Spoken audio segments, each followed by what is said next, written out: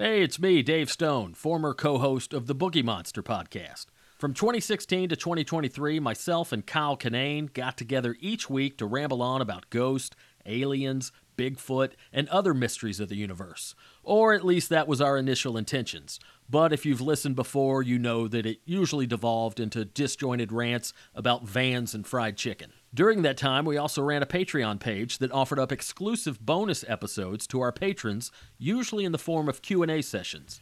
And even though the Boogie Monster is currently on an indefinite hiatus, we're offering up those old bonus episodes to the general population so that everyone can enjoy our old nonsense. Hopefully someday soon we'll dust off our microphones and resurrect the Boogie Monster, but until then, enjoy a blast from the past from your old pals Kyle and Dave. Thanks for listening. All right, we're doing it. You bet we're doing it. What's going on?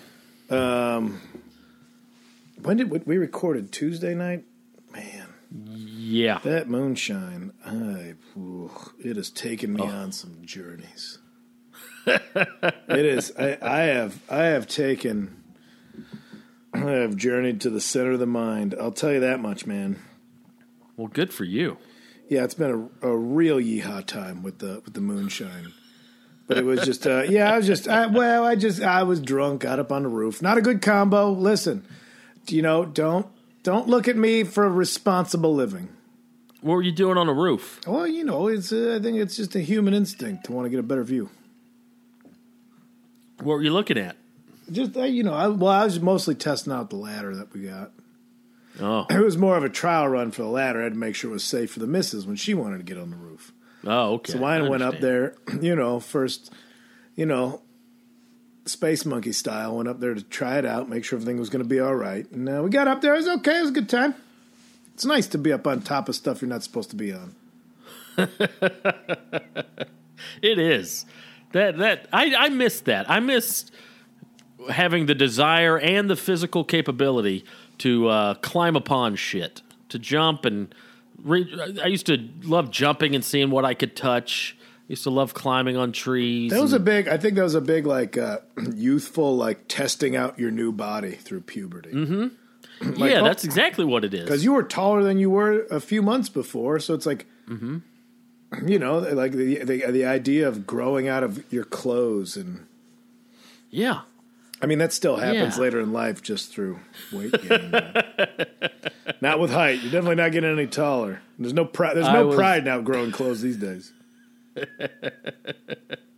I was also obsessed with seeing how fast I was, tracking that progression. Yeah. I got a new pair of sneakers. Okay, it's been a year since I've had new sneakers. Let me see if I'm faster than I was. I agree. Yeah.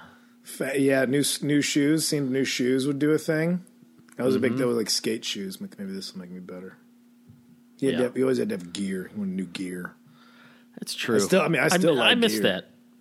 Yeah, I don't have any cool gear. Well, you got gear comes with hobbies. You got a lot of kitchen stuff you like. You probably got a good chef's knife that was I think given That's to true. it. And the guy who donated them cutting boards, that long cutting board. Now that I've been helping out in the kitchen, that long cutting board, incredibly useful. Usually I was just chopping up a little bit of onion for one thing. Now I'm like, I got to get 4 vegetables chopped. Big long cutting board, chop them, put them in a little corner. A great cutting board is such an important tool. And yeah, big shout out to the guy. I don't have it right in front of me, but you know who you are. Dude who hooked us up. Y'all know who is ours. Handmade cutting boards. Anyway. The idea of something being handmade always kind of like something like you go far enough down the means of production, everything's been handmade at some point.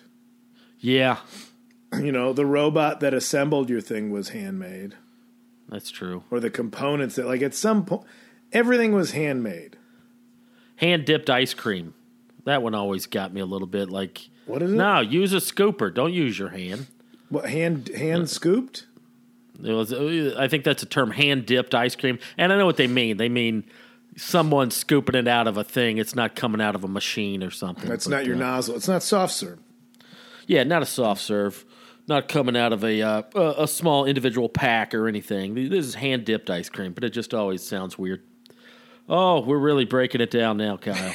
This is the bonus content. I got no moonshine in me. I lost all yesterday. I pissed away a whole day from that. Granted, it was moonshine. It was some bag of Alaskan weed that I had sitting around here for God knows how long.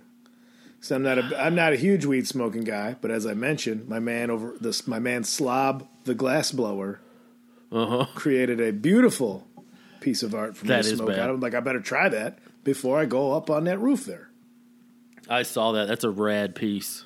Excited to see it change colors. Don't let the little magical things of your early days of smoking pot get lost in middle age. That's true. Glass pipes that change color the more you smoke out of them, always cool. Always fun to look at. Laser light shows. Oh. Weird stoner music. Get into it. Yeah. Have some fun. Should we take some Q's and A's? We might as well. Cue them right. I wish one of these episodes was just people would just give us some answers to some of this stuff. That could be a fun twist. We don't know anything. Have you been listening to the show? We don't know anything. Questions. Yeah, how about you tell us what's actually going on? That would be so much more helpful than people who are clearly more intelligent than we are asking us our questions about things. Yeah, this is it's not a good system we have. You guys, I don't know. Well, let's get into it. Nonetheless, thank you guys. We appreciate the shit out of you. Your patronage. Sweet fools. You're a bunch of sweet fools. Part with your money for such content. But we'll take it, and we appreciate it. So let's answer some questions. Kicking it off with Joel Micah Harris. He asked Kyle and Dave, what rings your nostalgia bell the hardest? That's a good question. What makes me the most nostalgic? I mean, something specific, or this might be too broad, but like music for me is very nostalgic because I always kind of, all the songs or bands or whatever that I've been into throughout the years, I can always kind of remember where I was chronologically when I really either first heard that song or like listened to it the most, you know? That's, I was going to say music, but also double down on hearing music at like hearing like a party cover band at like a summer festival, like but like like how a town would just have a local festival, because you'd see, like, I'm thinking like Taste of Addison, or the big one that we would go to was Taste of Melrose Park. And so you'd have like all the food vendors set up. It was like a community days type thing, you know what I'm saying? But you go to the community, and then they'd have a tent where whatever activities, but then at night they'd be like, all right, we spent big money on this cover band. And now they're kind of a dime a dozen, or you see them at bars. But when you're a little kid, you didn't get to see the stuff that adults did. Like, this is a band adults would see at bars anyway. But so the adults are there, they're drunk. They don't care about you're basically seeing them in their environment, but you got to stay out late in a part of the town or something you wouldn't normally be in. Cause I'm talking pre-driver's license era. 13 years old, seeing like a real rock band, even though they're playing cover songs. And, you know, seeing a real rock band for one of the first times, playing rock, like, that was fun. You're like all doped up on candy and like festival food. So you were like, you were gacked out on your own business. And at the same time, there's kids like, that's what all the cool kids, like the new BMX bikes, or something, like I would see cool kids like skateboarding in another town. There's a chance that maybe you'd meet a girl from another town. Like, it's the only chance I'm going to meet girls outside of my social setting of school. True. Is at this, in this party environment. Man, I lived for that shit. I loved it. Especially. That's awesome, dude. Taste of Melrose would have, there was, in the 80s, there was a slew of Blues Brothers knockoff tribute acts. And summer festival season was high time for Blues Brothers knockoff. Because Blues Brothers was what, 79? I think so, yeah. I'm going to look it up. But, so we're talking maybe a few years after the fact. 1980. So I'm talking mid-late 80s. And if they found out, like, ooh, these guys, the Bruise Brothers, and that would be spelled bruise like a bruise you get after getting punched, or bruise like beers. Yeah. There was two different guys. Okay. Very highly competitive market. But, oh, man, they got the good one this year. They actually drive up in an old police car and get out with the sirens on it. Like, it was and they'd come out and do all the Blues Brothers songs. And, oh, man, Suburban, that was the high point of a suburban DuPage County summer, let me tell you. That sounds awesome. That, and a more specific thing, is the smell of, like, hotel air conditioning. Yeah. Because that reminded me of, like, being on vacation every summer and going to Florida and smelling air conditioning that's just been on forever. Yeah. And that, like that, and seeing palm trees, I'm like, I'm on vacation. This is when I'm supposed to have the most fun. That's maybe that stale carpet smell. I mean, I'm sure it's a conglomeration of all those smells that are actually canned and probably very bad, but I smelled like freezing cold air conditioning in a Holiday Inn, and I knew that my only responsibility was to have the best time I could possibly have. Yeah. Like your parents looked at you like, we spent money on vacation for the family. They would be let down if I wasn't having a great time. That's awesome. I remember that. Yeah, we didn't go. I remember going on like 2 vacations when I was a child. We were just limited with travel options due to Mom's disability. Yeah. But went to Disney. What is it, Disney World or Disneyland? I always get them confused. The one in Florida. Florida's the world. Yeah, and but yeah, family vacation, like, because it was such a thing that you were aware of.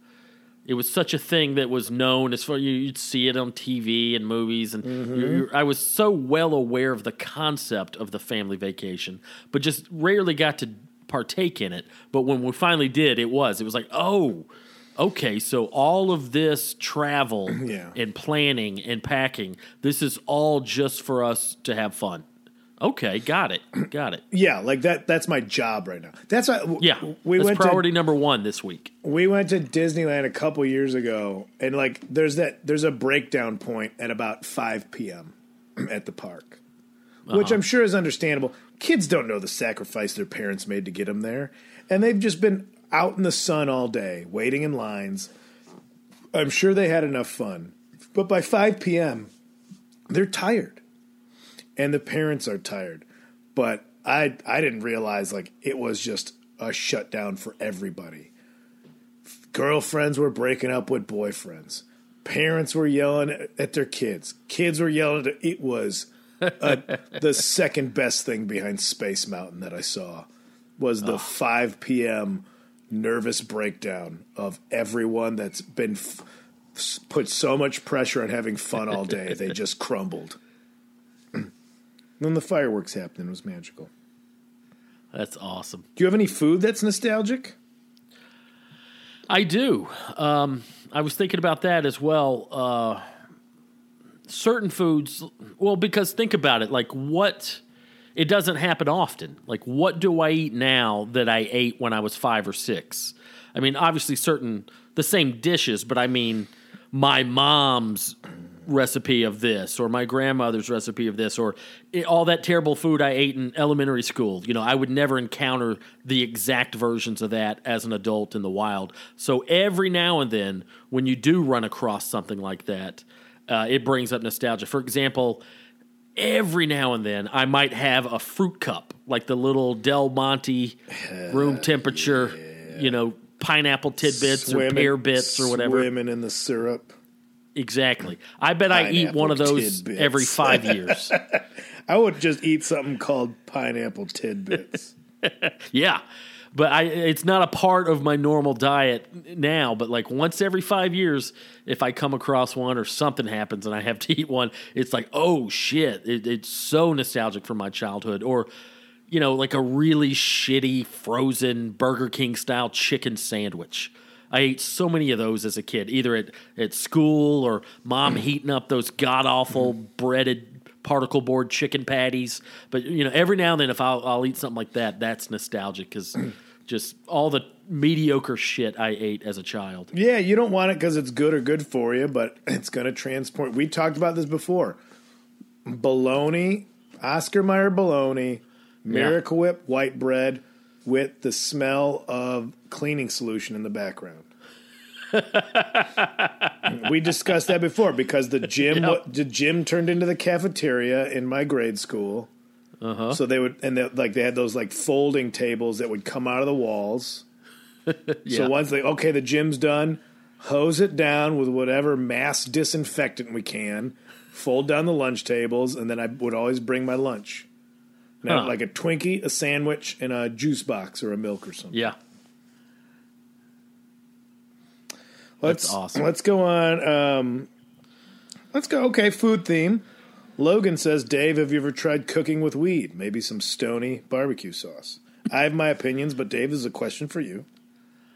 I have not. I'm not really interested in cooking with weed.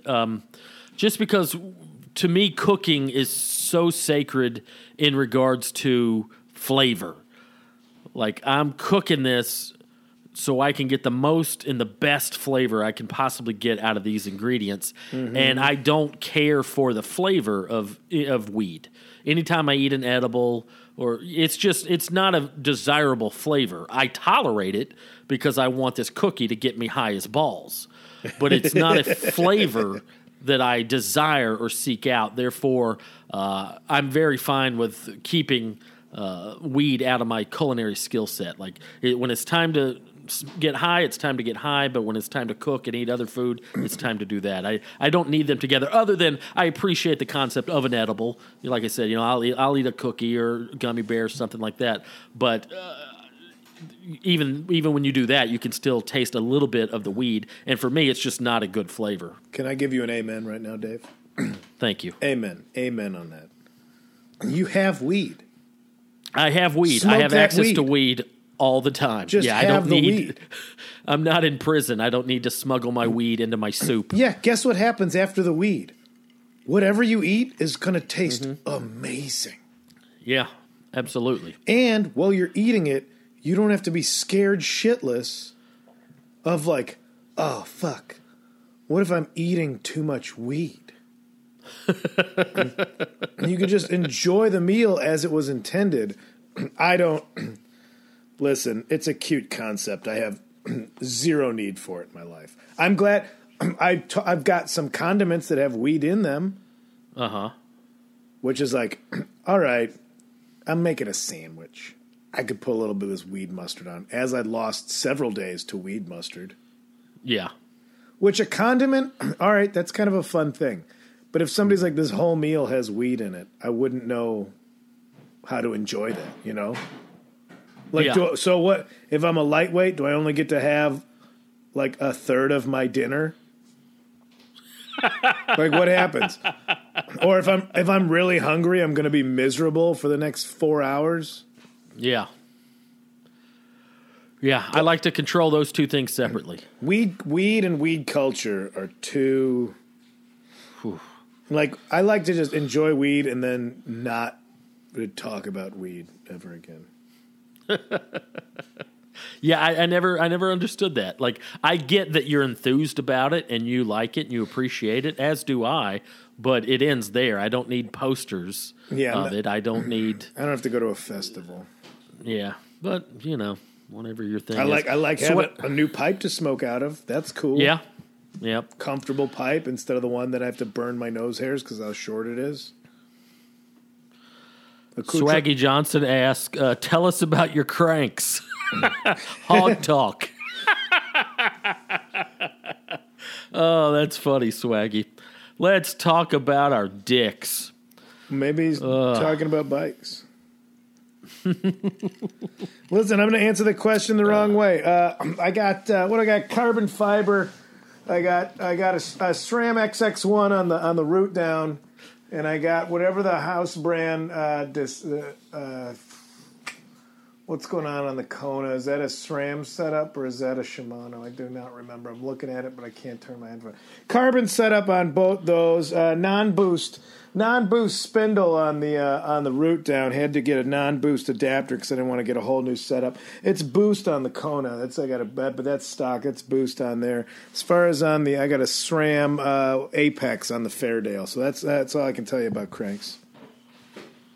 Well, that's pretty cool. Is that what you meant? You want to talk about the size and shape of Walt's penis? Men at work reference for anybody that knows what I'm talking about there. Super deep cut for anybody that wants to talk about the film Men at Work, featuring both of the Estevez brothers. What an entertaining film. I really enjoyed that. I'm scared to revisit it. I do not know if it's going to hold up very well. It doesn't hold up great, but it's still entertaining. We probably touched on this, but I loved how every fifth movie in the late 80s, early 90s, the toxic waste was involved. That was the big fear. It's a big problem. Toxic waste. Absolutely. That was because that's when the power plants were exploding. Simpsons, big, huge part of the Simpsons. Mm-hmm. Being at a power plant. Here's a good one. Adam Santoni asked, do you crumple or fold your toilet paper when you wipe your butt? Also, do you wipe sitting down or standing up? What the fuck That's an interesting question. What does that mean? That's not an option. Okay, what's not an option? You don't sitting down and wiping? You don't stand up to wipe your ass. See, I do. Wait, what? I don't know how you do it the other way. What the fuck are you talking about?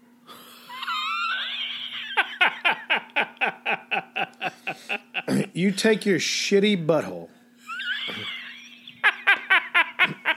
that's open because you're sitting on the toilet with it pulled apart by the seat, and you stand up and you just mash whatever shit's left in your butthole together like you're pressing a leaf and wax paper for a school project.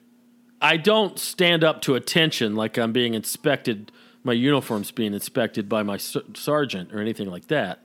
I pop up a few inches. I do it's hard to explain. How do you do it sitting down? First off, I fold my toilet paper. I gotta separate my butt from the seat. First off, I fold my toilet paper because I'm not an idiot. Yeah, I fold too. Crumple, you're going to waste some. Yeah, who's just not efficient? Yeah, who's throwing a Charmin carnation up their asshole, hoping that gets all in it? And you fold it. And I might mention, with the bidet, I'm on my second roll of toilet paper in the whole pandemic right now. Way to go, buddy. Second roll of toilet paper in 2 weeks. That's exciting. I don't use it to blow my nose. We got tissues, or I snot rocket into the sink and hose it down because I got my own bathroom. But I just lean to the side. I fold. I take 4 squares. I fold them up basically into the size of 1 square. Yeah. God, and I'm only doing that because Rachel bought toilet paper. She got single ply, like some kind of savage. Yeah, I don't get the point of that. Single ply. Why don't I just jam my fingers up my asshole? Yeah. So now I got to use twice as much. I get in there. That single sheet is folded over the middle 3 fingers of my left hand. The thumb's out for leverage on my cheek.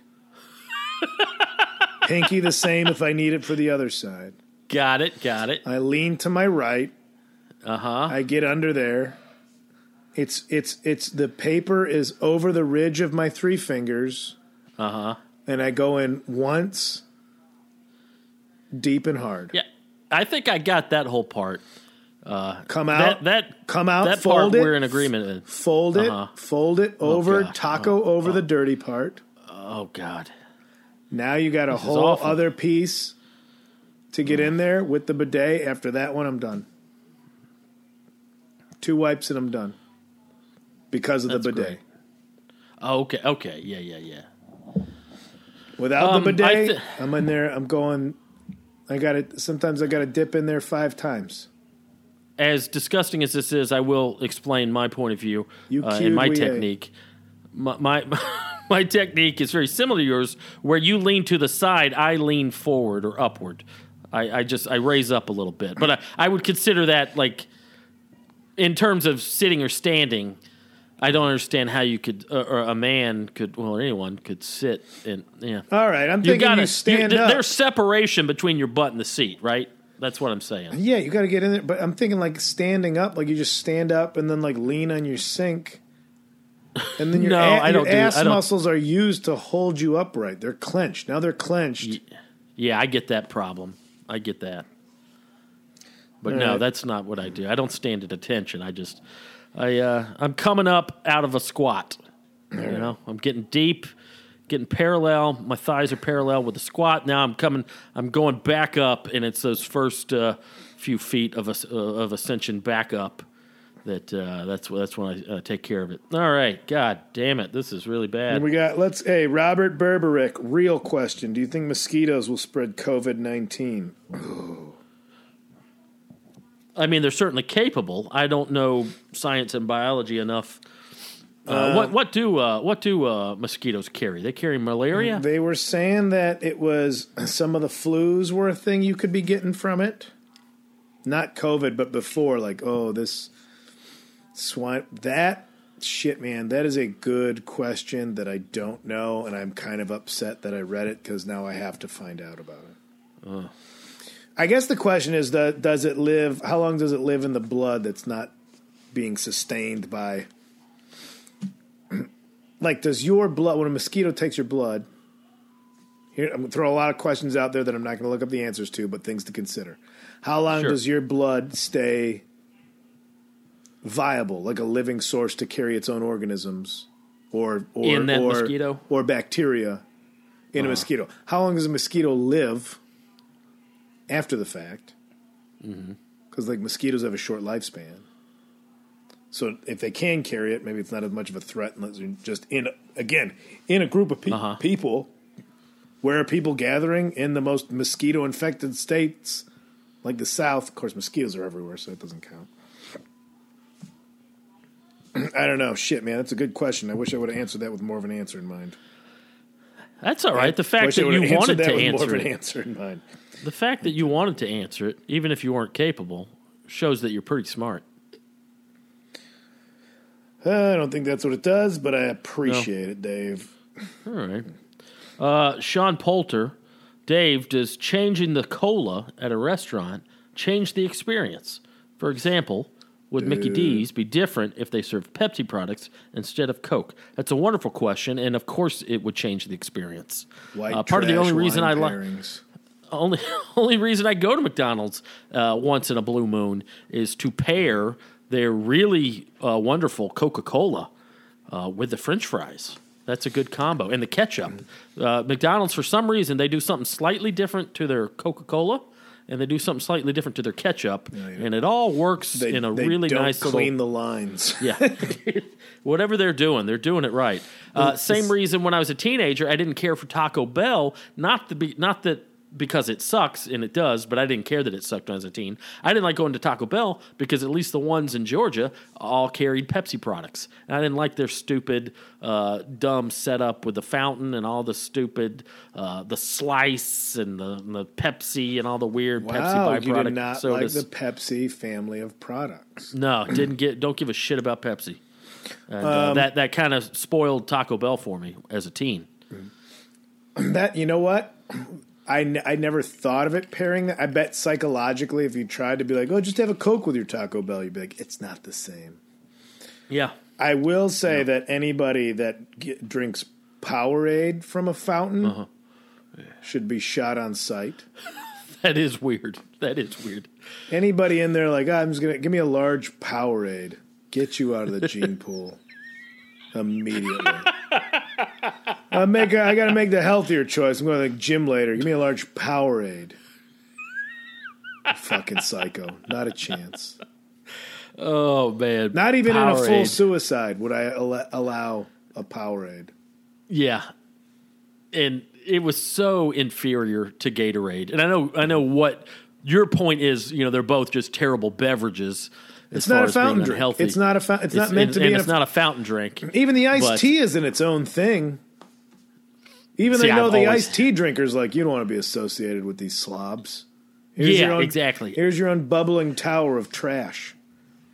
I hate the brisk tea. I hate it in general, but much less when it's part of the fountain. Ugh. See, I see a brisk iced tea, Fruitopia. and I see a Sprite. I'm gonna have that party. I'm gonna have that. I'm gonna have that orgy. There's something going on with brisk. There's some chemical or ingredient in there that's really off-putting. So you cut it with Sprite, dude. Mm. What's your do you mix? Do you ever make a cocktail for yourself? As far as sodas? Yeah. No, I'm matured now. I grew out of that. But I love just a good Coca-Cola if it's a good one. Soda. You know what else I love? A movie theater that has a fountain Mr. Pibb. Oh, I love a fountain Mr. Pibb. Probably the only time I drink pop is at the movies. There's something about I got to have a large pop sitting in the movie with that popcorn. Absolutely. But you say it's like you've grown out of it. You've matured away. Now I think I'm mature enough to understand. I understand restraint. So I'm like, you know what? I'm going to get a full cherry Coke with a splash of Sprite. Yeah. Well, that's what I meant. My restraint. I grew out of the just the impulse to just pop to make yourself a kamikaze. Yeah, nobody's trying to impress the other children from the soccer team. Yeah. But that problem doesn't exist anymore. But when an iced tea and lemonade, a hillbilly Arnold Palmer, you can get out of that thing. Oh, absolutely. Give me that, and then you throw a splash of cherry Coke on there, something fun, or a splash of Hawaiian Punch if they got it. You know what they got? Usually, find Hawaiian Punch, or you'll find a red drink over at a good Mexican place. Oh yeah, they got I some love of the a Hawaiian candy punch. Flavors coming out of the fountain. I love a fruit punch in general. Roscoe's House of Chicken and Waffles, they have their own house beverage. I forgot what they call it. It's something sunrise, and it's equal parts, three components, equal parts orange juice, lemonade, and fruit punch, and it's a good time. I get that. I understand that entirely. Yeah, no problem with that.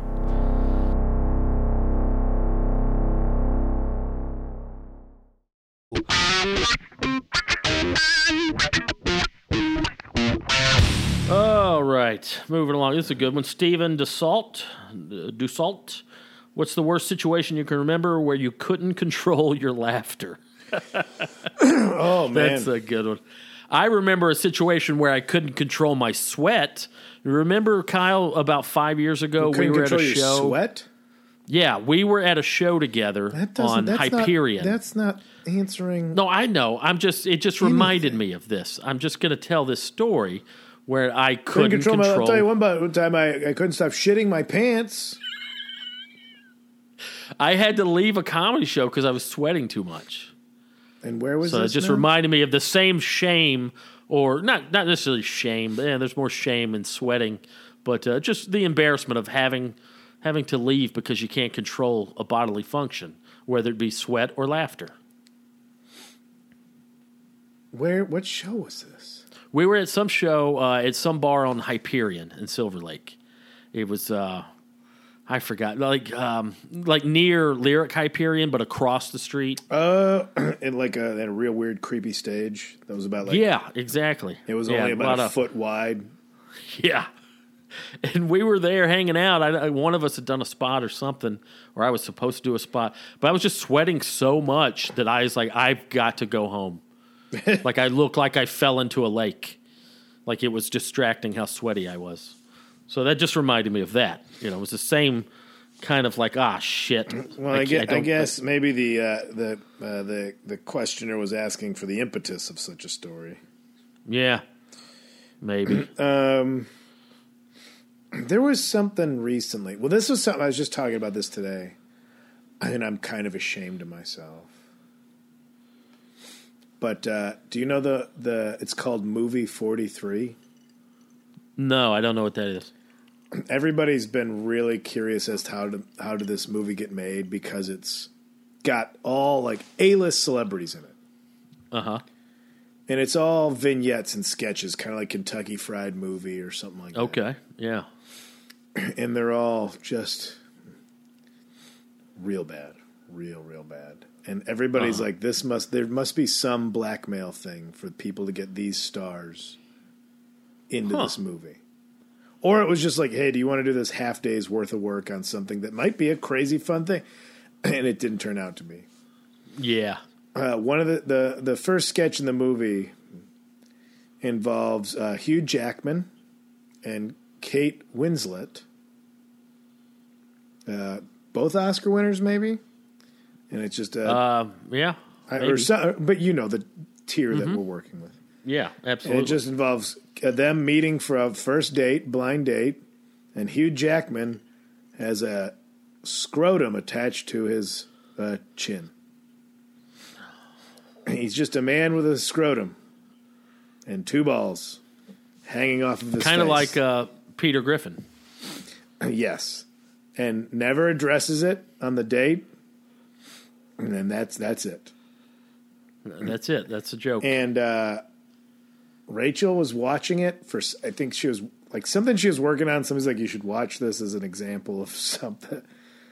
But I had gotten pretty stoned, and I hate using that as a qualifier for things. Uh-huh. But admittedly, I was very high.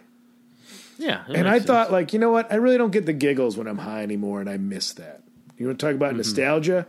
I miss the early days of being stoned. Yeah. When, like, oh, man, let's put on Billy Madison and lose our minds, because we will every time. Yeah. So I started watching that movie, and I'm like, oh, this thing's supposed to be terrible. And I lost my shit, dude. And I was upset. Like, in the whole thing that made me laugh uncontrollably is because every time I started to laugh, I was like, you're a professional comedian. What's wrong with you? And then Hugh Jackman's like, oh, it's kind of cold in here. And you look, and then the balls are like real tight to his chin. Oh, God. I have no excuse. And I had to leave because I'm upset with myself at how much. And it was the thing is that the reason it was funny is because Rachel was not finding it funny. So then I was trying to not find it funny, which made it even funnier. Huh. The whole time when you're like, oh, I really shouldn't be laughing, is only going to ruin your silence. Yeah. And that was only maybe a couple months ago. So that's the one I can remember. And it felt good. It felt good to have like a full-on giggle fit. Yeah, that's a great feeling. And there was something, there was something in stand-up that got me real good too, and I can't remember. Yeah, I can't remember. Well, I think it was still something good. I think 2 episodes ago when we were both pretty drunk and high, you were on such a rampage that got me. Like I got a laughter headache. When you laugh so hard that like a vessel gets out of alignment. My apologies. And I never want to do that to you. I'm apologize. Sorry for bringing joy to your life. I don't remember. It wasn't poignant enough to stick with me. I don't remember what it was. No, that's the giggle fits, man. Giggle fits are just giggle fits. That's all they got to be. At the time, it got me real good. That's all they got to be. A good old chuckle party. Yeah, I can't remember myself the last time where I just, other than that, like where I just couldn't control it if I was, out and about somewhere. I don't know. Mackenzie Margaritas says, let's talk fucking instead of fighting. No problem. What cryptid hybrid would you rather see? 1, the child of a werewolf and a vampire, given that they can have sex and reproduce. 2, the child of a werewolf and Sasquatch. Or 3, the child of a vampire and Mothman. Very interesting question, Mackenzie. As I've been reading on Public Domain, Dracula, the book. Uh-huh. I didn't know that werewolves and vampires kind of just hung out as the same, like in the same circles, same social circles. They run in the same circles. That's interesting. According to this book, But you figure... They know a lot of the same people. A lot of like friends of friends. But you figure same thing, like transform according to the cosmos. Mm-hmm. Werewolf has to wait for a full moon. Vampire can't deal with sunlight. Both, once they're in their form, feast on the flesh of humans. Uh-huh. There's a crossover there. So actually a child of a werewolf and a vampire, physically I don't know what it'd look like, but realistically, I don't think it's that crazy of an idea. Except for the fact that if you're a vampire, you can't go out in the day. And then if you're also part werewolf, you got to worry about the moon. It seems like a tough road to travel. That's a lot to work around. You know, so that's a rough one. Werewolf and a Sasquatch.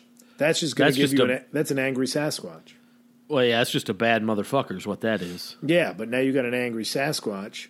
But it's already, I mean, but Sasquatch we're assuming is nocturnal for the most part. Yes, no?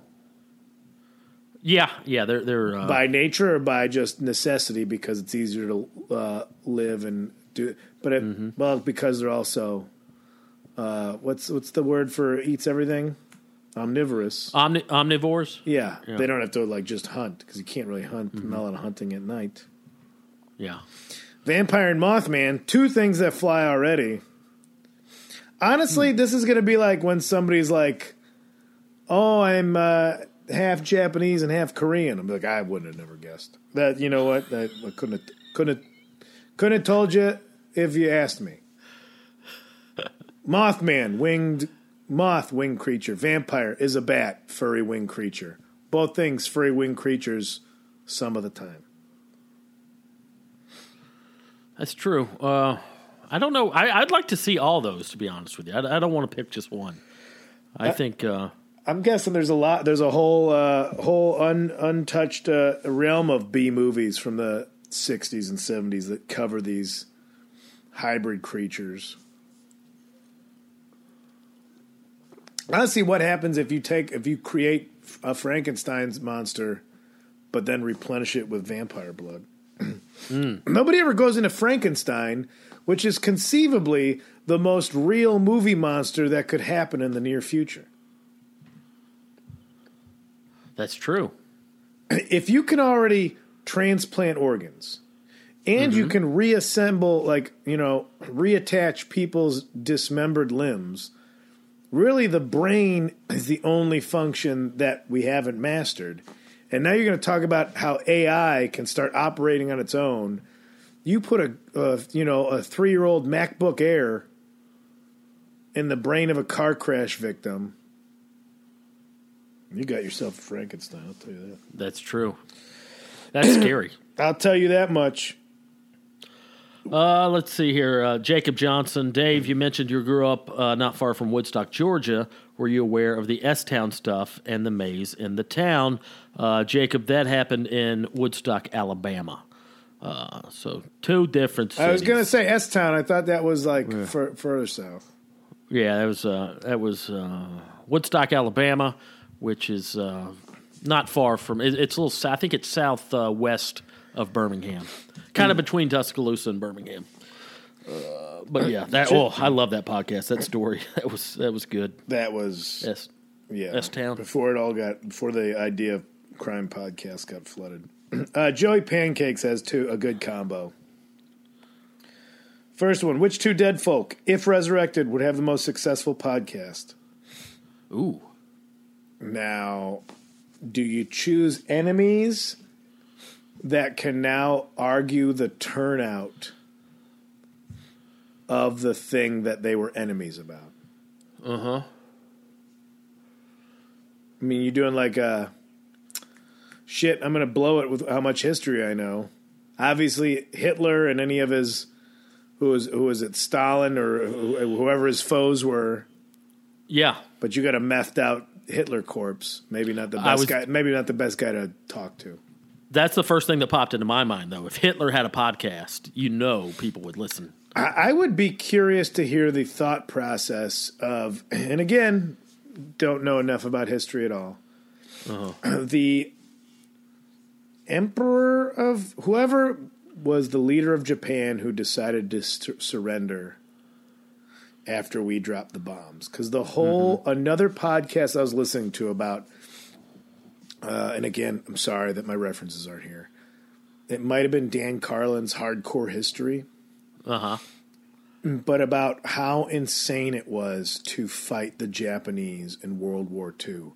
Because every other army or every other military that anybody would fight was about strategy and was about like, all right, it only makes sense to retreat here and flank here, and still thought about the conservation of their troops in some way or another. And Japan was just, we attack until we have no more soldiers. Wow.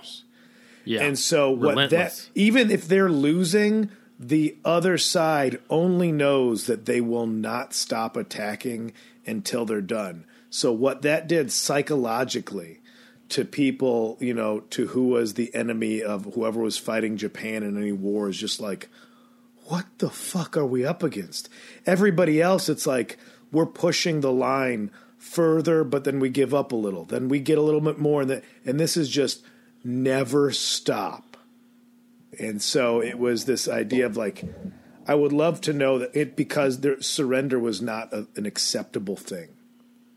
So I would love to hear what that guy's attitude towards, like, when he finally decided that the honor of, that they held in regard was finally not enough to keep them attacking and give into this idea of surrender and ultimately surrender. Yeah. That's curious to me. That's a great answer. Yeah. That would make for a hell of a podcast. Any of these historical figures, history by nature, obviously, of what it is, it's the study of things in the past. So we really only have that perspective of history other than like modern history. Like we can sit down and talk to Bill Clinton or anybody who's historical figure from recent memories that's still alive. But just the concept of talking to someone that's been dead 200 years like that, I know that's just a real definitely sounds like more of an interview premise, idea. Also, why podcast? I mean, is this like just opening up? Like, is the idea of a resurrected dead person like they're just a rotting corpse that now has a sentient idea of their surroundings, and that's why we better keep this to audio only. Nobody wants to see their eyeballs falling out of their skulls. Oh boy! You got an idea, Dave? Who do you want to talk to? Well, Hitler immediately came to mind. Hitler's a great go-to for everybody. I mean, it's he's an overused punchline in comedy, but in terms of infamy and notorious historical figures, I mean, that's definitely someone you would want to let me hear your fucking side of the story, idiot. I'll be honest. Like, justify what you did. I'll be honest. Once the idea that he was just on meth all the time came out, I was like, well, that explains it. I got a fucking underpass full of potential Hitlers 3 blocks away. You think about any music mogul or higher up that just got into blow, and that's what, like, here's our next crazy idea. Yeah, but harnessed it enough and got enough people on board. Like, I guess it took some of the craziness out of like what would make a human being have these ideas and myth. Oh yeah, myth. It's myth. Man, I'd love to talk to. Imagine if you could talk to like early man. Imagine if since we're in this make believe premise here. Yeah, I guess we're foregoing the idea of basic language. But what if you could? What if you could talk? What if there was a podcast guest who was a caveman, and just to hear their perspective of their own day-to-day life and how challenging and difficult and weird that must have been. Like, well, basically, I just all I do is try to find food and not become food. That's really all I do. Well, I think it's less I don't know. I think like how many questions can you ask about like oh, what leaf pairs the best with the flesh of the next thing you were able to hit with a rock, you know?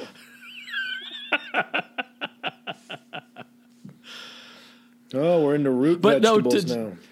But to hear, like, I don't know, I'm not articulating my point enough, but like to just hear someone like that, and I know their brains probably, this is also going off the premise that they have modern vocabulary and can think like modern humans, but to just think, I don't know, back then when life was so hard and all you did was try not to get eaten by tigers and find something else to eat so you don't starve to death, to talk to that person about anything else, like what are your dreams and aspirations and goals and philosophies on life? It's like, oh, I don't know any of that. I'm too busy trying not to get eaten. Yeah, it's to survive.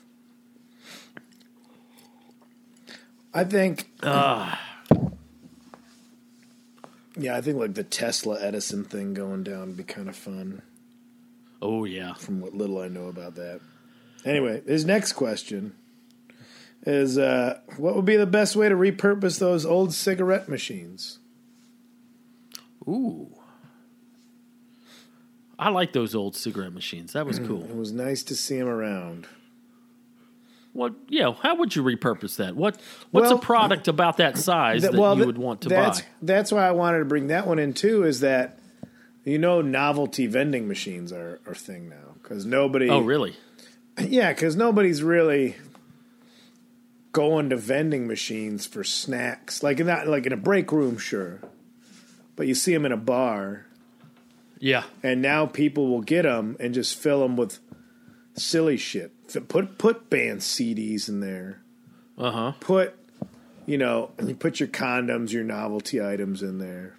Uh-huh. So people have been getting them and making them just like curating them as like fun little goofball ideas. So anyway, that's what I'd say about cigarette machines.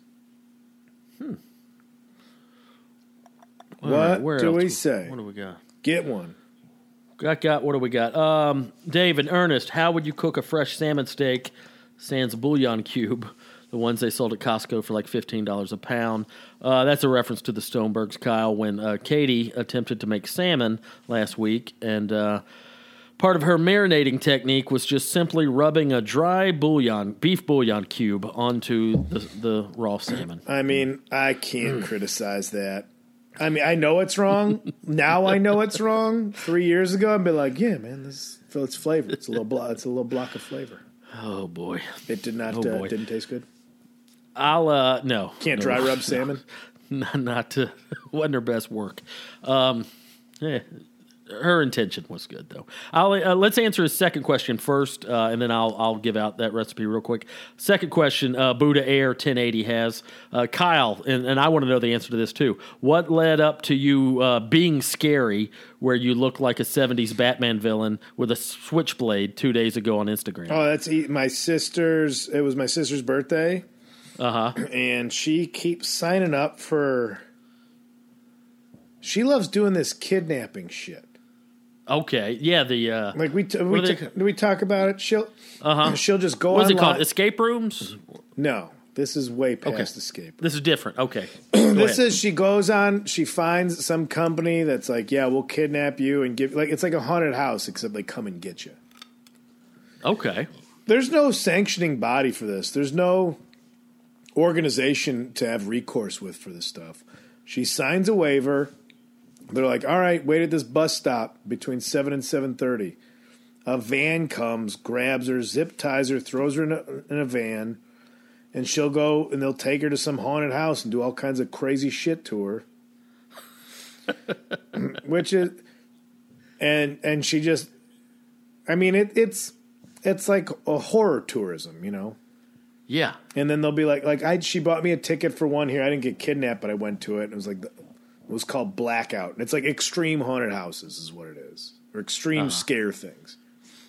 That's what she's into. So it was her birthday. So her girlfriend told all her friends, she's like, I'm going to like quote unquote kidnap her for a Zoom meeting for her birthday.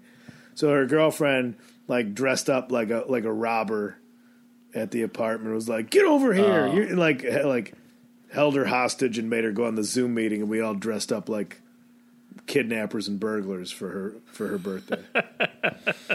That was really funny. So that's that video you posted. Yeah, I just like made a little mask and I had a switchblade, and Rachel's like, well, you got to have a curly mustache, and so most of that was Rachel's doing. She knows how to, she works in showbiz. She knows how to like really dress the thing up. So that was funny. Okay, Buddha Air 1080. That salmon. Real simple. Get you a good cast iron skillet or any type of heavy bottom frying pan or skillet. Get that thing about medium heat, medium high heat. Get it scorching for a couple of minutes. While you're doing that, rub a little olive oil all over your salmon steak, and then hit it with some kosher salt, some fresh cracked pepper, and maybe I like to do a little Cajun seasoning. Get you some of that Tony Chachere's or any type of Cajun. Yeah, get you some Cajun seasoning. I like that on there. You could throw a little, some dried thyme or something like that on there as well. But yeah, get the oil on there. Get your spices of choice on there. Medium high heat, and about depending on how thick it is, you just want to do about 3, maybe 4 minutes on each side. If it's real thick, maybe 5 minutes on each side. But once you turn it once and get that second side cooking, then throw in a little butter. And you can also throw in some sliced fresh garlic and get that butter melting while that second side is cooking for 4 or 5 minutes. And then once that butter starts to melt and turn brown, then you baste that bastard up. A little butter baste with the garlic, and let it rest for a few minutes, and boom, there you go. Got you a nice piece of pan-seared salmon. You party with capers at all? I'm not a big capers guy. I know capers are very popular with salmon and things like that, but I mean, I don't mind if it's on. I'll get the smoked salmon and cream cheese bagel. They'll throw the capers on there, but it's nothing I'm going to go out of my way to provide on my own. So that was maybe too big of an answer. That's all right. That's what people there like you go, to. Man. That's what people like to hear. All right, you got a hard out here in a few minutes. No, I just checked. I got a little. You good? Okay, we can roll out. You got one lined up. Let's see. Sam just said, "You guys ever been to a Ramstein show?" No, Dave, have you? Have not, but not opposed to it. No, they seem like they put on a hell of a show, and I like their crazy. Yeah. And he said they're coming back to the U.S. this fall. Hopefully, I heard the singer got the COVID. We wish him the best. Oh yeah, that sucks. Yeah, they're insane. Just German industrial metal. Oh yeah, I'm down. They had a couple of big radio hits around the turn of the century. What was that Du Hast? Yeah. Yeah, but I wouldn't say I'm a fan, but I got no problem with what they're doing. Speaking of music, Will Tordella. Hey, Dave, I recently discovered Sunvolt. I dig them. You heard them? Thoughts? Absolutely. Dude, not to be, this guy. I've been listening to Sunvolt for over 20 years. What was that? One of the early break-offs at Wilco? Yeah, or did Wilco break off as Sunvolt? Uncle Tupelo broke up, and Jeff Tweedy formed. Yeah, that's what Jeff Tweedy formed Wilco, and Jay Farrar formed Sunvolt, and real good stuff. Man, because there was a place called Lounge Axe in Chicago, which is like a legendary alt country Americana venue right before that stuff blew up. But that was in the day where I was always just trying to see punk bands, and every time like Lounge Axe would occasionally have something good. Mm-hmm. But it was like when I was going to see punk music all the time, and I would look at the Lounge Axe calendar, and it always had this band called Wilco, like every Thursday at a local spot. I'm like, yep. Who are these fucking assholes Wilco that just get to play all the time? What's this bullshit? Wilco exploded. And I was like, yep. Oh. Yeah, they started as a small little alt country band and then turned into something. For a couple bucks every week for a while. Yeah. Yeah, I like early Wilco. I know that sounds so cliche and pretentious, but their first 2 albums, just the sound is more of what I'm into, that alt country stuff. And then they started branching out and experimenting, get a little more, I don't know what you would call that, indie rock, college rock, Radiohead vibe, which they're great at that, but I just preferred the twang. But to answer your question, dude, Sunvolt, yes, very familiar. You probably know Trace, their debut album. If you haven't got to the second one yet, Straightaways, that might be my favorite. Just a lot of good steel guitar and just, I don't know, a real good like Saturday afternoon album. They were all Southern Illinois guys, I think, originally. Yeah. Yeah, and just that great. They really captured that good, for lack of a better phrase, alt country sound, where definitely had some country influence, but wasn't the typical cheesy bullshit that was in the mainstream. But still scratch that pedal steel itch and a little banjo here and there, acoustic guitar stuff. So, yeah, Straight Away's a great one, and I dig Sunvolt.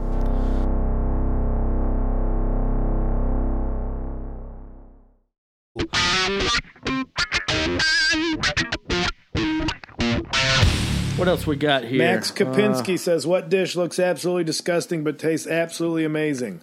All Indian food. Next question. Yeah. Chili. I mean, chili kind of looks like diarrhea. You know, I get that. It's guacamole looks like vomit. Here's a good, we got a science one here. From Meaty Gonzalez. Hell yeah. If I was to point a shrink ray at a mirror, what would happen? Would the mirror itself shrink? Would the beam reflect back and shrink me and the ray gun? Or would the mirror reverse the effect and make anything caught in a reflection increase in size? You know, because it's a mirror and reverse reflections and whatnot. That's a good, if I may say so, meaty question to chew on there. Yeah. Meaty Gonzalez. No idea what the answer is, but yeah, that's a... Well, assuming that a shrink ray is going to take the molecules of an item and make them smaller. See, I don't like the whole shrink ray thing is so 60s sci-fi. Does it point very specifically, like a very precise laser beam, or is it a wide? Is it a shotgun or is it a sniper bullet? That's what I want to know. No idea. Yeah, that's a good question. And if you shot it at a laser, I mean, I'm assuming that shrink ray is going to behave the same way light does. So if you shoot light at a mirror, it's going to bounce off, refract, and light up the thing. It's going to do the same thing it was supposed to do. I don't know. I thought I was going to get real creative with the answer on this. That's all right. But I really couldn't find it because... Well, what else would you shoot at a mirror that its effects would not work because it's a mirror? That's, I guess, what I'm asking. If a shrink ray is not based on light, then it's going to shrink the mirror.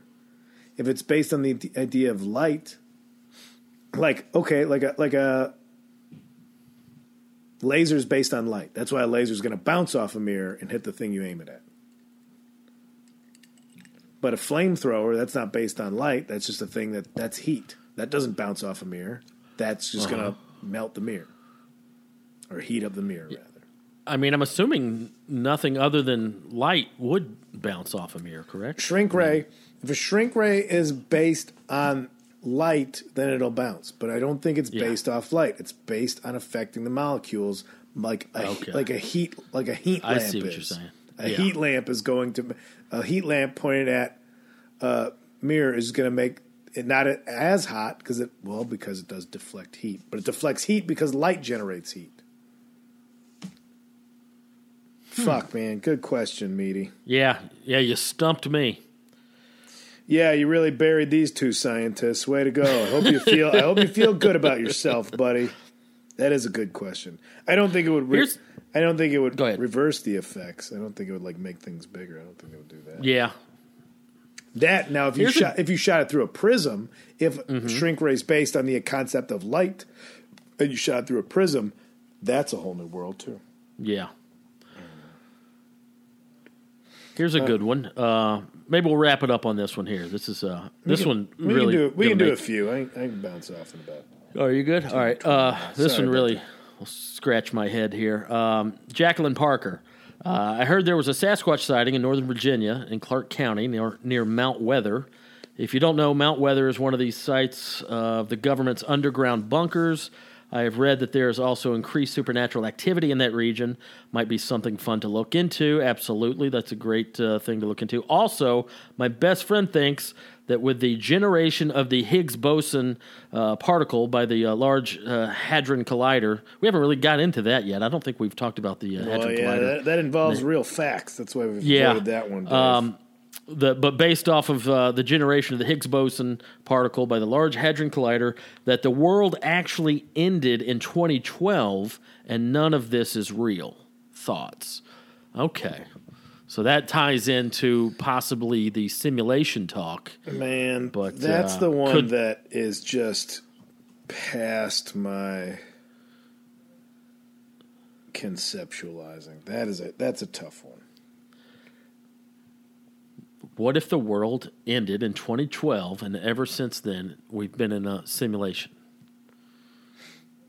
This is the part with the idea of a simulation that, like, what? So what is it? Is it also the same family of thought that, well, if nothing's real and your consequences don't matter because once you die there's no afterwards, what's to stop you from being a maniac right now and doing everything you want without worrying about, like, where does the idea of morality and guilt come in?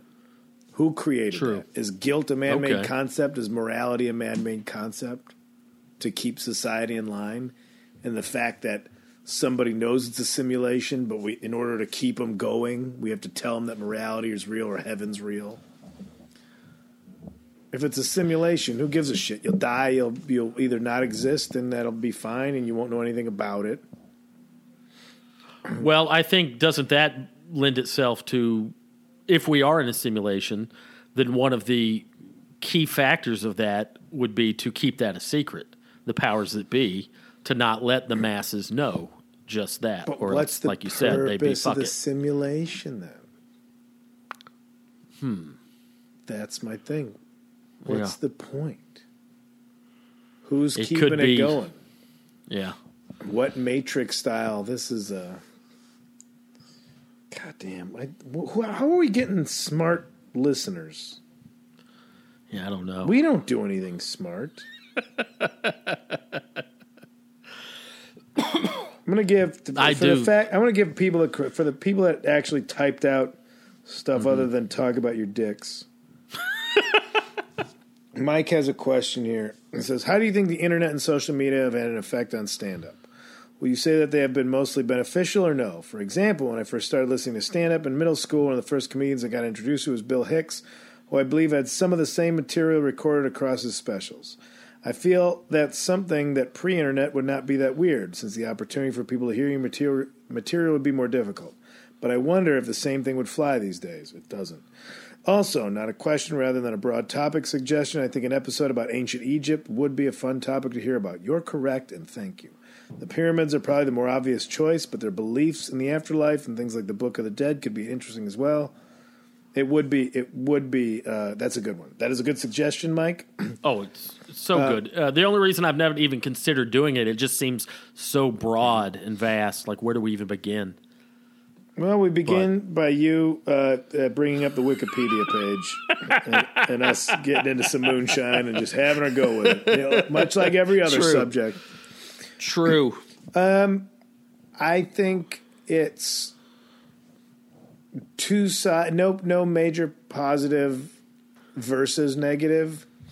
Like, think of how many new comics you get to know about because of the internet. Yeah.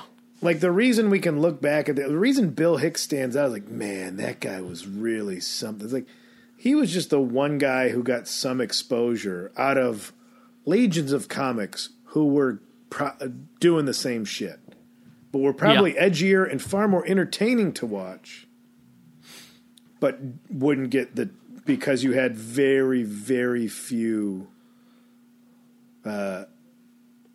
gatekeepers. Mm-hmm. To be like, we're going to let you be seen, you know? So that's why Bill Hicks gets to be this legend. And the thing I think he very much so was, amazing, broke a lot of ground, let a lot of people know that you could do comedy in a certain way that didn't, much like Richard Pryor was the first one, but I lit my face on fire smoking crack. Let's talk about it. Let's have a time. Yeah. That kind of shit. But also, how many people just have that story? How many people are the funniest person at your fucking shitty job at a restaurant that, given the opportunity, would be 100 times better than Bill Hicks or Richard Pryor.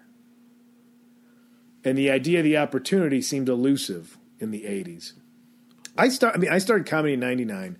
I remember watching comedy as a kid on Johnny Carson, having no idea how those people started. You know? Why do you think it was more elusive in the 80s? Because even arguably it was more popular. But like if you thought about music, in school, you could take band. Yeah. You could take saxophone and then be like, but those guys play guitar. And then there's probably a music store in your town that sold guitars. And if they sold guitars, they probably had somebody there that says, you could take guitar lessons. And you probably had a lot of friends that liked music and would like, all right, let's be shitty at this. That's how bands start. Uh-huh. But with comedy, at least for me, I'm like, it's either on TV or we had some place that was like a now looking back was like a B comedy room in the 80s boom that was like in my town. But I was a kid, so it was a bar, so I didn't know it was a thing you can go to. Yeah. I had no idea I did it when I was in fifth grade. At the 5th grade talent show, I did stand up. Really? Only knowing it was a thing on TV and a talent show was like, so I'm going to tell jokes and just get on stage. I didn't know about anything. I'm like, I'm going to do this because I see it on TV. I want to do it. Uh-huh. Which I guess growing up, you'd go on a date to a comedy club and find out, and then you go see the comedy that you'd want to see, and you'd only see date comedy, 80s date comedy. Where are you going to see Bill Hicks going to be like, you got to do acid and fuck the cops? Mm-hmm. So it was like punk rock shit. I don't know where I was going with it. I think the internet's good for comedy is what I'm saying. I think it's good. It definitely. Yeah, I think it's good that you can't just ride one bit for 10 years. Yeah. Well, and it gives exposure. Like you're talking about gatekeepers. Like there's so many different routes to success or notoriety or whatever you want to call it than there was 20, 30 years ago. Anybody can put something up there. Now, because anybody can, it's harder to get noticed. So that's what's frustrating is, I think we were talking about this before, what's popular and what's good, there's a vast sea between those two things in some cases. Absolutely. Stand-up is kind of one of those where anybody listening to this, the funniest comedian, you haven't seen him yet. You have not seen the funniest comedian that you would consider the funniest comedian. I can guarantee you probably have not seen them yet. Yeah. Unless you live in like a more major city and you go to the independent shows because you're a fan of comedy. And I'm talking about people that have sense of humor. Not like, I'm not trying to go full When Harry Met Sally. Not people that think they have senses of humor because they like the same things that everybody else likes. Yeah. I'm talking about people being the only one willing to laugh in a club when the comedian's bombing, but it's because they're great and everybody else in the audience is dipshits. Yeah. That's having a sense of humor. Mm-hmm. Like, I'm not going to just conform, like, I'm sorry, this is great. That's the best feeling on stage. When you just have a small group of people, like, this is a new bit and it's kind of weird. It's also, I don't really like everybody here. It's kind of a date night crowd, and they're just like worried. Well, if I laugh, this girl's not going to blow me or whatever. Yeah. And you get the wild cards like, nah, I came here to have fun. Anyway, boy, do I have a lot of opinions about bullshit. I think the internet's good. Right. That's my only answer to that. Yeah. Well, that's a good place to wrap it up there, buddy. You don't want to chime in? No, I mean, I agree. I think the internet is definitely better for comedy for all the reasons you said. Like, but I get the pros and cons. Like, it's another avenue to build a fan base, but the consumer has got to weed through a whole bunch of bullshit to get to the good stuff. That's like with anything, though. With any consumer, with if you're going to be an audience of something good, whether it be music or movies or books or comedy, like you got to put forth a little effort to find the real good shit. Because, like you said, the best shit is usually not the most popular shit. So it's not going to be the stuff that's forced down your throat via the mainstream. I think we got lucky, Dave, starting in the 2000s because comedy wasn't cool. So if you were doing it, and it wasn't cool, and you weren't going to be famous. So if you're doing comedy, it's because like, I want to do this thing, not for the end result, but because this is a thing I like and I want to be good at. Yeah. And then all of a sudden, comedy became cool, and everybody came into it. And I've seen numbers of people come and go. So it's like, oh yeah, it's real fucking hard. It's a lifestyle. It's like you talk about athletes that are like, oh yeah, oh look at you. We only see these pro athletes partying at the end of the like, yeah, you forget about the part where they get up and they train all the time and all the bullshit they go through to be good at it and then go to win the game. Like, yeah, as much as comedy's like, oh, these guys are just drinking at the bar afterwards. Like, yeah, but you don't miss like the nights where it's like, all right, I got 3 spots. I'm going to drive around, bomb 3 times in a row, empty a tank of gas. So there's work that's people do. People, I'll just go up and get famous. Uproot your life, uproot your friends and family in your life, and move across the country. And move to a city where the market's even more flooded. Understand that you have to be the smallest fish in a very huge pond. And again, going back to conspiracy theories, I love the idea that people think Alex Jones might be Bill Hicks. That one's fun. Yeah, I heard that one. I'll believe it. Bill Hicks wanting to fake his own death? I don't think the age works out at all on that. You don't think so? Although, no, Bill Hicks would be. He died in 92 or 94 at 32, so that's 26 years later. So he'd be 56, something like that, 58. You don't think Alex Jones looked like a well-tanned Texan in his mid-50s? That's true. I think he's in his mid-40s, though, isn't he? He's surprising. I was surprised to learn how young he was because he does look older. He does look older than he is. So maybe that does work. I'm going to look up Alex Jones' age. I'm sure he's lying about it like everything else. Yeah. 46. He's supposed to be 46. Okay. Motherfucker's only 2 years older than me. 3 years. Well, look at it this way. How old do you think Joe Rogan is? Early 50s? 52. 52? Yeah, that makes sense. That's all right. It just came up in the people also search for Joe Rogan, Kelly Rebecca Nichols, and Milo Yiannopoulos. Oh, yeah, okay. All right, buddy. I'm hungry. I got to go eat dinner. Oh, Dave, what you going to have? Leftover butter beans. You're just eating beans? Yeah, dude. I've been on the bean kick this week. I made a big old pot of butter beans yesterday with ham hocks. What are you going to do with the beans? It's good times. Dude, butter beans. Dude, all right, real quick. Get you some butter beans. Oh, yeah. Butter beans, soak them overnight. All right. Soak them overnight. And before you get started, saute you up some garlic and onions. All right. And then get that going. And then throw you a bunch of chicken stock in there with the garlic and onions. And then you throw your beans in. And then you throw your spices, whether it be salt, pepper, paprika, thyme, Cajun seasoning, filet gumbo powder. Throw all that shit in there. Then you throw in a ham hock, smoked ham hock, throw that in there. And then I took some of that great ham I've been talking about for the last month and chopped that up and threw it in there. And then throw the beans in, and you let that shit simmer for about 6 hours. And it turns into almost like a bean soup, a bean stew. And it's the butter beans and the smoky ham and the smoky ham hocks and the garlic and the onions and the spices. And oh, boy, Kyle, was it a treat. Can I point out how easy it is to make chives? Chives? We've been getting chives with these meal prep things we've been doing. Uh-huh. Yeah. You just chop the end of it off, put it in a shot glass of water, you got chives. Oh, okay. You put it in the shot glass to make it expand, make it bigger. It's growing more onion. Oh, okay. I lost you there. So you're growing your own chives? Yeah, that's what I mean. Okay, I thought you meant... Well, because of how much I like how I could just put chives on everything. I love a little onion coming into party. Yeah, absolutely. Chives just on a windowsill. Mm-hmm.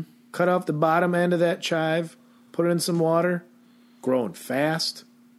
You need them more, just chop it. Get what you want, grow some more. I love that. I wasn't even aware of that, Kyle. And they go, you taught me something. Hey, for once in the culinary world. That's great, man. I've always liked the concept of having your own herbs and stuff, having an herb garden, having onions and chives. You don't and need herbs a windowsill, a little bit of sunshine. All you need for chives and some water. Love it. Good times, buddy. All right, man. Well, we still got a lot of questions, man. We just hang on these questions, get at them for everybody else. Yeah, thank you for put this chiming in with all these. Yeah, guys, thank you so much. Not to focus too much on it, but it's growing. The Patreon is growing at a time where I thought for sure it would shrink. So big props to you guys. Much love. Really, really appreciate the support. Yeah, there's still lots of good questions in here, so alley-oop these over. But yeah, well, thanks, guys. Dave's Kitchen Q&A is a two-parter. It's up now on the Patreon page, so check that out as well if you haven't. That one's same thing we're doing here, but all food. So answer your food questions on that. A lot of great questions came in this month on that. But big thanks, guys. Stay safe, stay sane, stay healthy, and we'll talk to you next week. Hell yeah, Bubba.